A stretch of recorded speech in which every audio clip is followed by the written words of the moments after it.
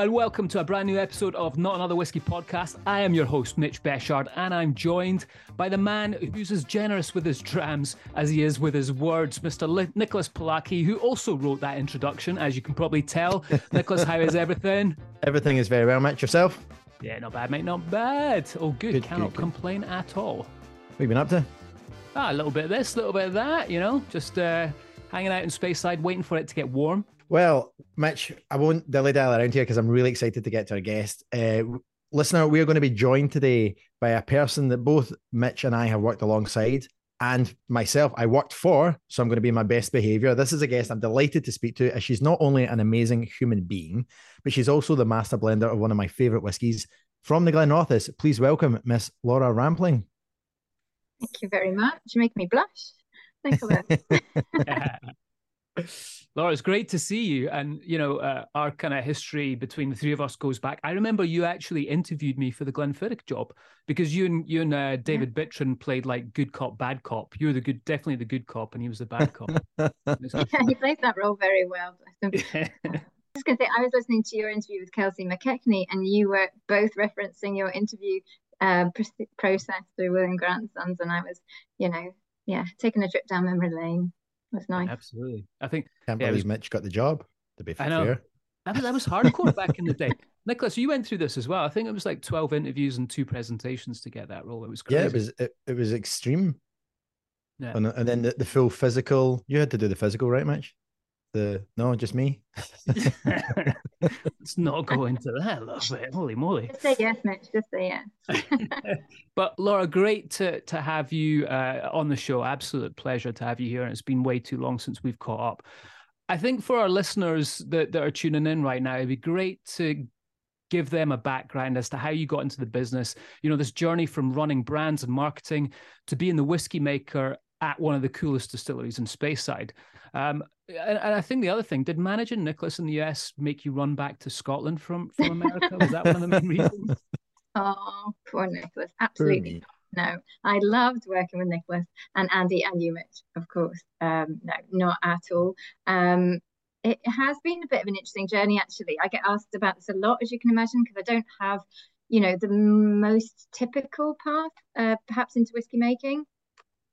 But as I say, I have a 12-year-old daughter now who you'll probably both remember when I was actually, before I had her in the States. But I tell her all the time that I think if you discover a passion in life, you can do whatever you want to do, and you can have many, many careers. But the key is sort of finding out what gets you out of bed in the morning, really, what lights a fire underneath you. So in terms of my path, I will praise it because it is quite long. But essentially, I suppose I was starting my career in wines and spirits. I was always interested in that. I've always been interested in food and flavour and flavour development. I grew up in a foodie family, and I also grew up with a dad who, when he worked as a doctor, he got given a lot of whiskey. And I grew up in Scotland. I know I don't sound like it, but I did grow up from the age of 10 in Glasgow. So I am, a proper Glaswegian by heart, even though I sound like a weather girl. And you sound like a weather girl, but you can still get in a fight. Is that what you're saying? I have my hidden talents. I started in wines and spirits, but I actually thought I did languages at university. So when I naively stepped out of university, thought, I'm going to be a wine buyer because I'll go and use my languages, travel the world, buy wine. Did my wines and spirits exams when I first started my career, but I was on the commercial side. Personal reasons took me across to the States, and that's where I really got into whiskey. I actually remember writing a list on an airplane as I flew to New York to move there, and on that list was that I wanted to be in spirits, and I specifically wanted to work in whiskey. Landed in the middle of a recession. Don't know quite how I managed to wangle the job with William Grant & Sons, but I did, and ended up working there. And then when personal circumstances took me back to Scotland, an opportunity arose to work, to work on the technical side, to start my journey into whiskey making. It's still a little bit of a mystery to me as to why they gave me the job. It was a much more junior job, so I sort of had to go right back to the beginning, but I developed this interest in the technical side. I'd done the marketing side, and there was this opportunity that arose to work for Brian Kinsman, who I know you've also had on your show, who is a wonderful human being and an absolute wealth of knowledge. I have to say, I'm not quite sure why Brian employed me, because I really didn't have the relevant experience. I just had an interest, and obviously I was known in the company, but he did, thankfully. And then my journey was just, from a learning point of view, just phenomenal. I learned from him day to day, gradually took on more responsibility, and just totally fell in love with this side of the business. And I love the fact that it's a real mixture of science and art, and there's that, and creativity, and there's that little bit of magic in it as well, because you can't ultimately totally control everything. What happens when you put liquid in a cask is a little bit of magic. And so yeah, I just find it fascinating. I love working with the guys in production. I love working with the distilleries. I also love working with the marketing teams, and in this role I get to do everything. So yeah, and when the opportunity then came to move to Edrington, I took that. And then when the opportunity came to work on the Glenrothes, that was like, wow, winning a watch. I still get out of bed every morning and think, yeah, I'm a pretty lucky individual, because it is a phenomenal spirit, phenomenal distillery, amazing people. It really is. And actually, that's a great segue into my next question, because it's, this is a brand that's really going through a transformation now that it's back completely under the control and the arms of Edrington. Obviously, yeah, for people out there that don't know the history, the brand used to be owned by Berry Brothers and Rudd, but the distillery has always been owned by Edrington. Correct. And now, Laura, like, this is wonderful. Like, you are now the nose and the rest of the face, to be fair, of Glenrothes. So thank God it's not just my nose. Well, Glenrothes was traditionally known for vintage expressions. Now it's moving towards age statements, and it's been shaped by that. So how does that kind of change what you're doing at the distillery and in the sample room now? Yeah, you're absolutely right. We're moving away from that vintage model that Berry Brothers and Rudd had. Well, we've moved away from that. We moved to age statements, but that's not all we've got in our armory either. We are focusing on now very high quality releases towards the higher end of a whiskey range, of a typical whiskey range, that really honor the connection to the estate. So very well thought through concepts from the point of view of the marketing team, things that really tell the story, but that also are, have real meaning in terms of the liquid as well. What that means for me is I've basically spent the last 3.5 years gathering a very, very intimate knowledge of my stock, cask by cask. So I've spent drinking everything. Everything. There's nothing left. But joking aside, I suppose I've been playing quite a lot of catch up, but now have a cask by cask knowledge of what I have, the quality, the strength, the color, because all of our malts, everything we produce is natural color. When it comes to pulling what we need to pull together product wise and developing new products, I know what to draw on. It also means that I have no surprises when it comes across the bench to make a product, because I've already understood the quality. And if that quality needs to be addressed, I've been able to move the liquid around in order to improve whatever needs to be improved. So it's quite different from the way that I've worked before. I think it's a real privilege to be able to work on something that is relatively small, but very, very, very quality focused, because I'm quite a detail orientated person. I love attention to detail. I love getting into the nitty gritty. And so the privilege of being able to do that and work at that very, very minute, level of minutiae has been fantastic. And now we're at the point where, we're using that to create products. So we've got the strategy, we've got knowledge of the stock, and the two are coming together. So this year's, and from this year on, it's going to be pretty exciting. I was going to ask you about that, Laura. That's, again, another segue. It's almost like you've written the script for us today, or you've seen it in advance. But Talking about that, you mentioned earlier that we've had a few master blenders and master distillers on. And I was just thinking about that there. Most of their background comes from chemistry, or their time served within this blending aspect of the whiskey industry.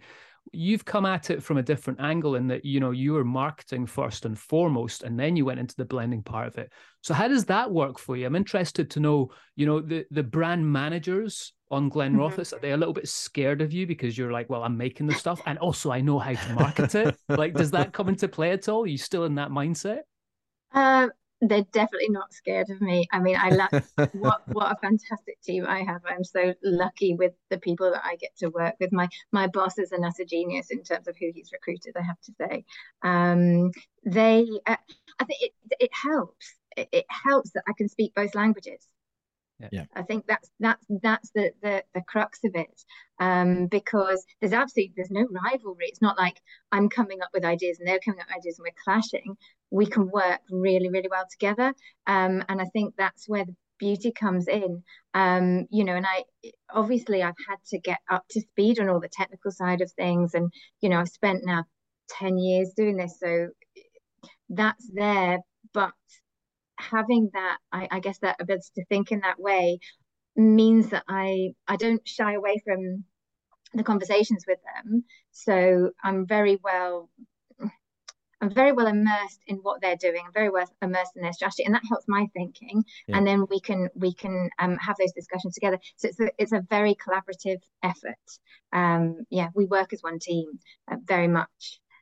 As well as I get to work with all of the guys in liquid quality as well. So the likes of my colleague Gordon Motion, who you referenced earlier, I think, on Highland Park, Kirstine Campbell on Macallan, and all of her team, Craig Johnson on Famous Grouse. So we work as a team, and then I get to work with the marketing team as well. So I get to speak all these languages and and work together.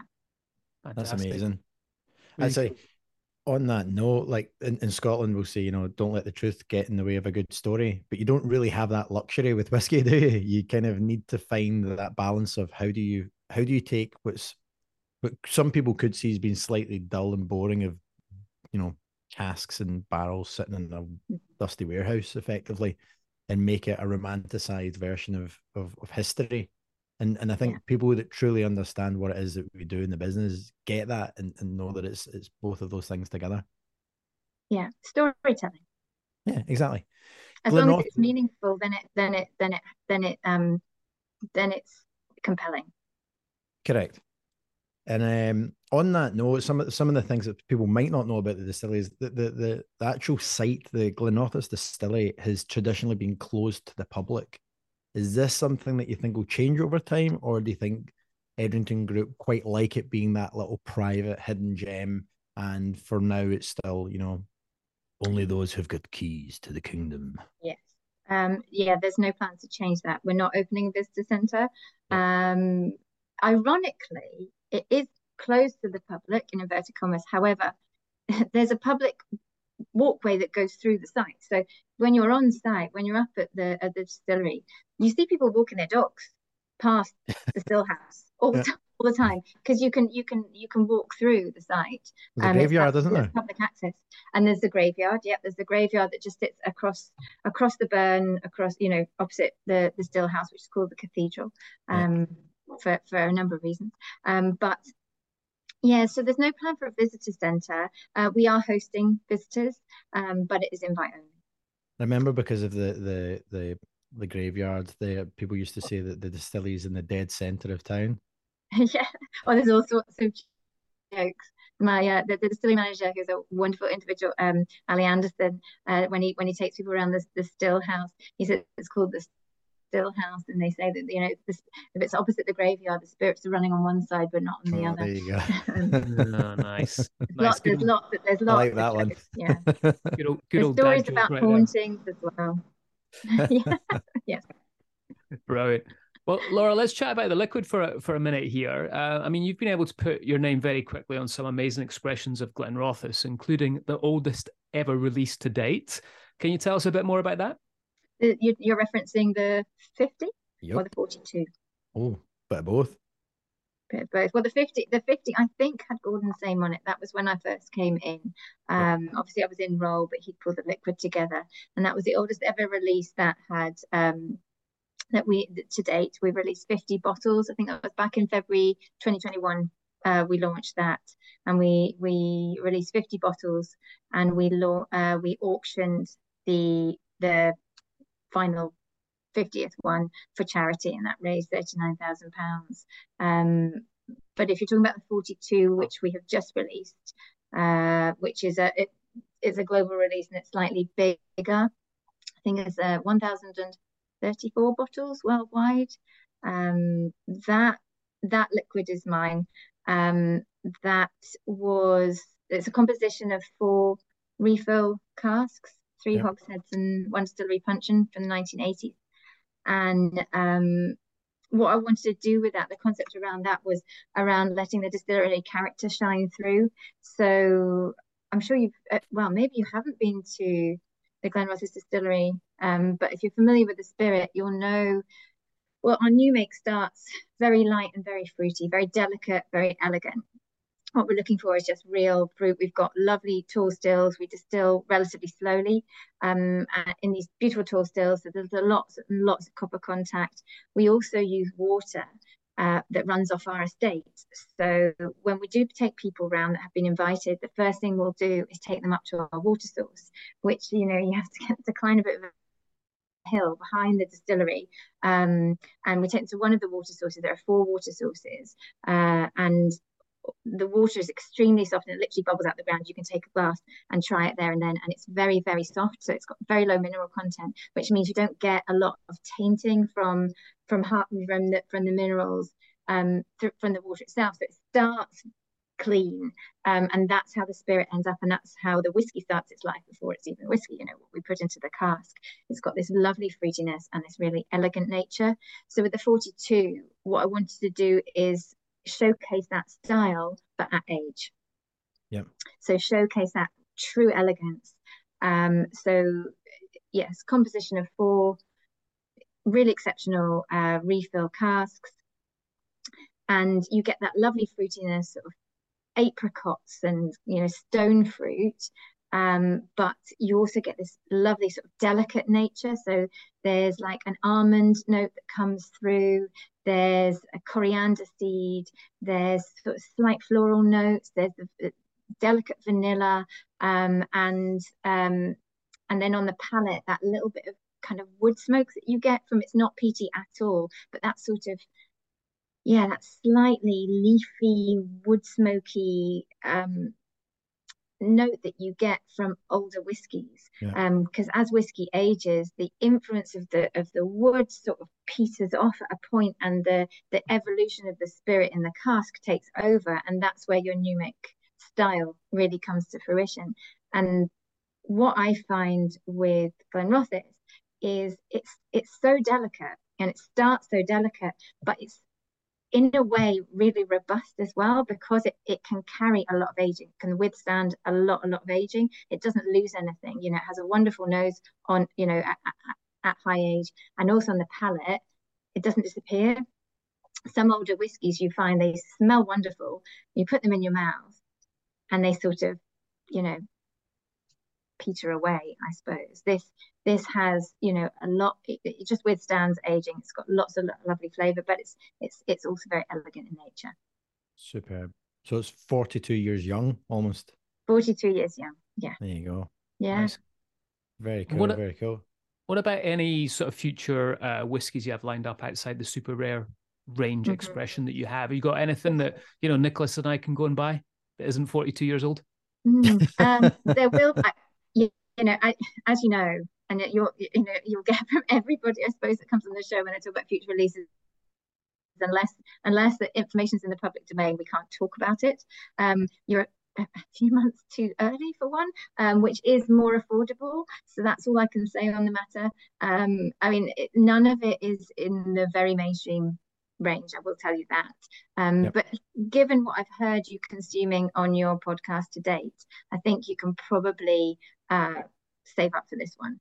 It's not quite at the heady heights of 42. It is younger than that, and it will be a part of the core as well. So yeah, just watch out for that in the next few months. It's if I say so myself, it's worth getting a bottle of it. To be fair, Laura, Mitch hasn't bought a whiskey in 2 years since this podcast started because he just relies on the brands to sell him free bottles, and then he keeps saying it would come with my name on it as well. So, oh well, I'll ask the brand team very nicely for you. He doesn't come out of his own pocket. Well,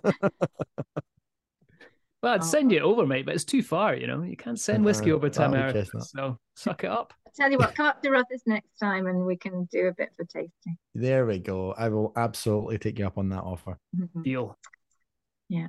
No, but and other than that, there are limited releases coming out, some really, really exciting concepts. But again, probably higher end, and just watch the space. Good to know. This next year going to be pretty exciting for us. Very cool. Laura, actually, Ronnie Cox is one of the legends of the whiskey industry, and a dear friend, Ronnie Cox Red Sox. When people did come and stay at Rothes House, he insisted that other people, the guests of the house, cooked him breakfast, which he then went on and scored. Did you ever see I don't know if you ever saw the journal. Oh, not only did I see it, Nicholas, we continue that tradition. That was my question. That was my very question. So, first of all, if you had to cook breakfast, what would it be? And what's the best Glenrothes to drink before noon? Okay, I'm going to answer the first question first. Well, I have actually had to do that challenge. Actually, I've done it twice. You're only meant to do it the first time you stay at Rothes House, which is the house that we would host people at on our estate.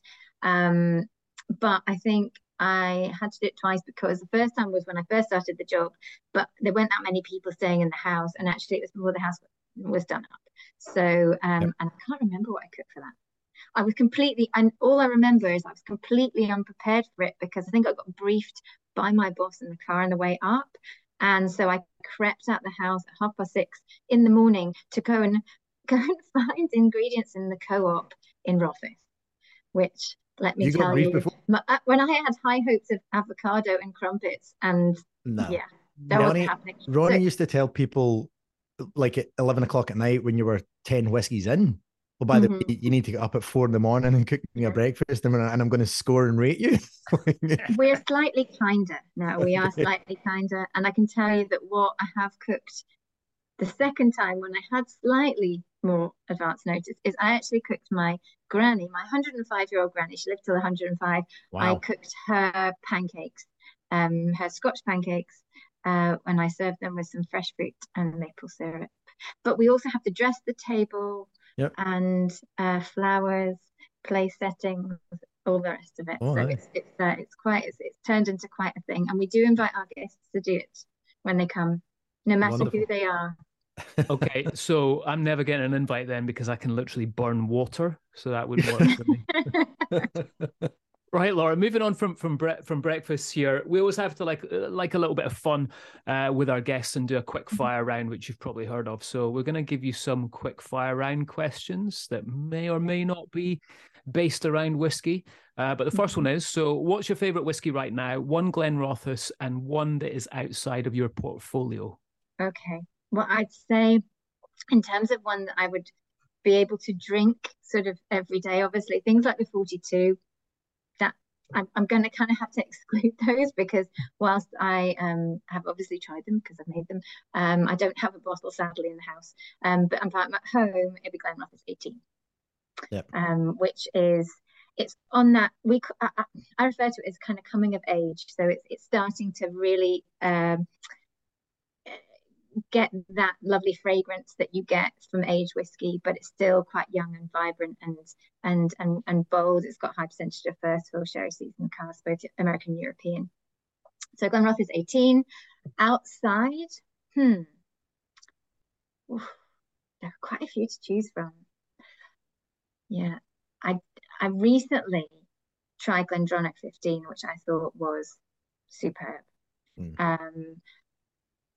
I mean, obviously back from my William Grant days, I've got a lovely also memories of and portfolio of their products. I do enjoy a Glenfiddich 14 Rich Oak, which Mm, is no longer produced, but I do have a few bottles at home.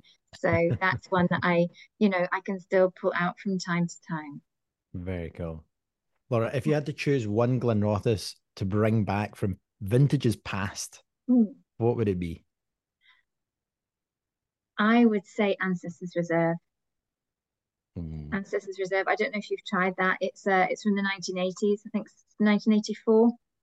And it was a vintage done within 1984, and it is really delicious. Well, that's cool. My favorite vintage is 85. That's funny. 85. Yeah, Mm-hmm. the 85 is killer. Right, Laura, where's the best place you've ever had a dram?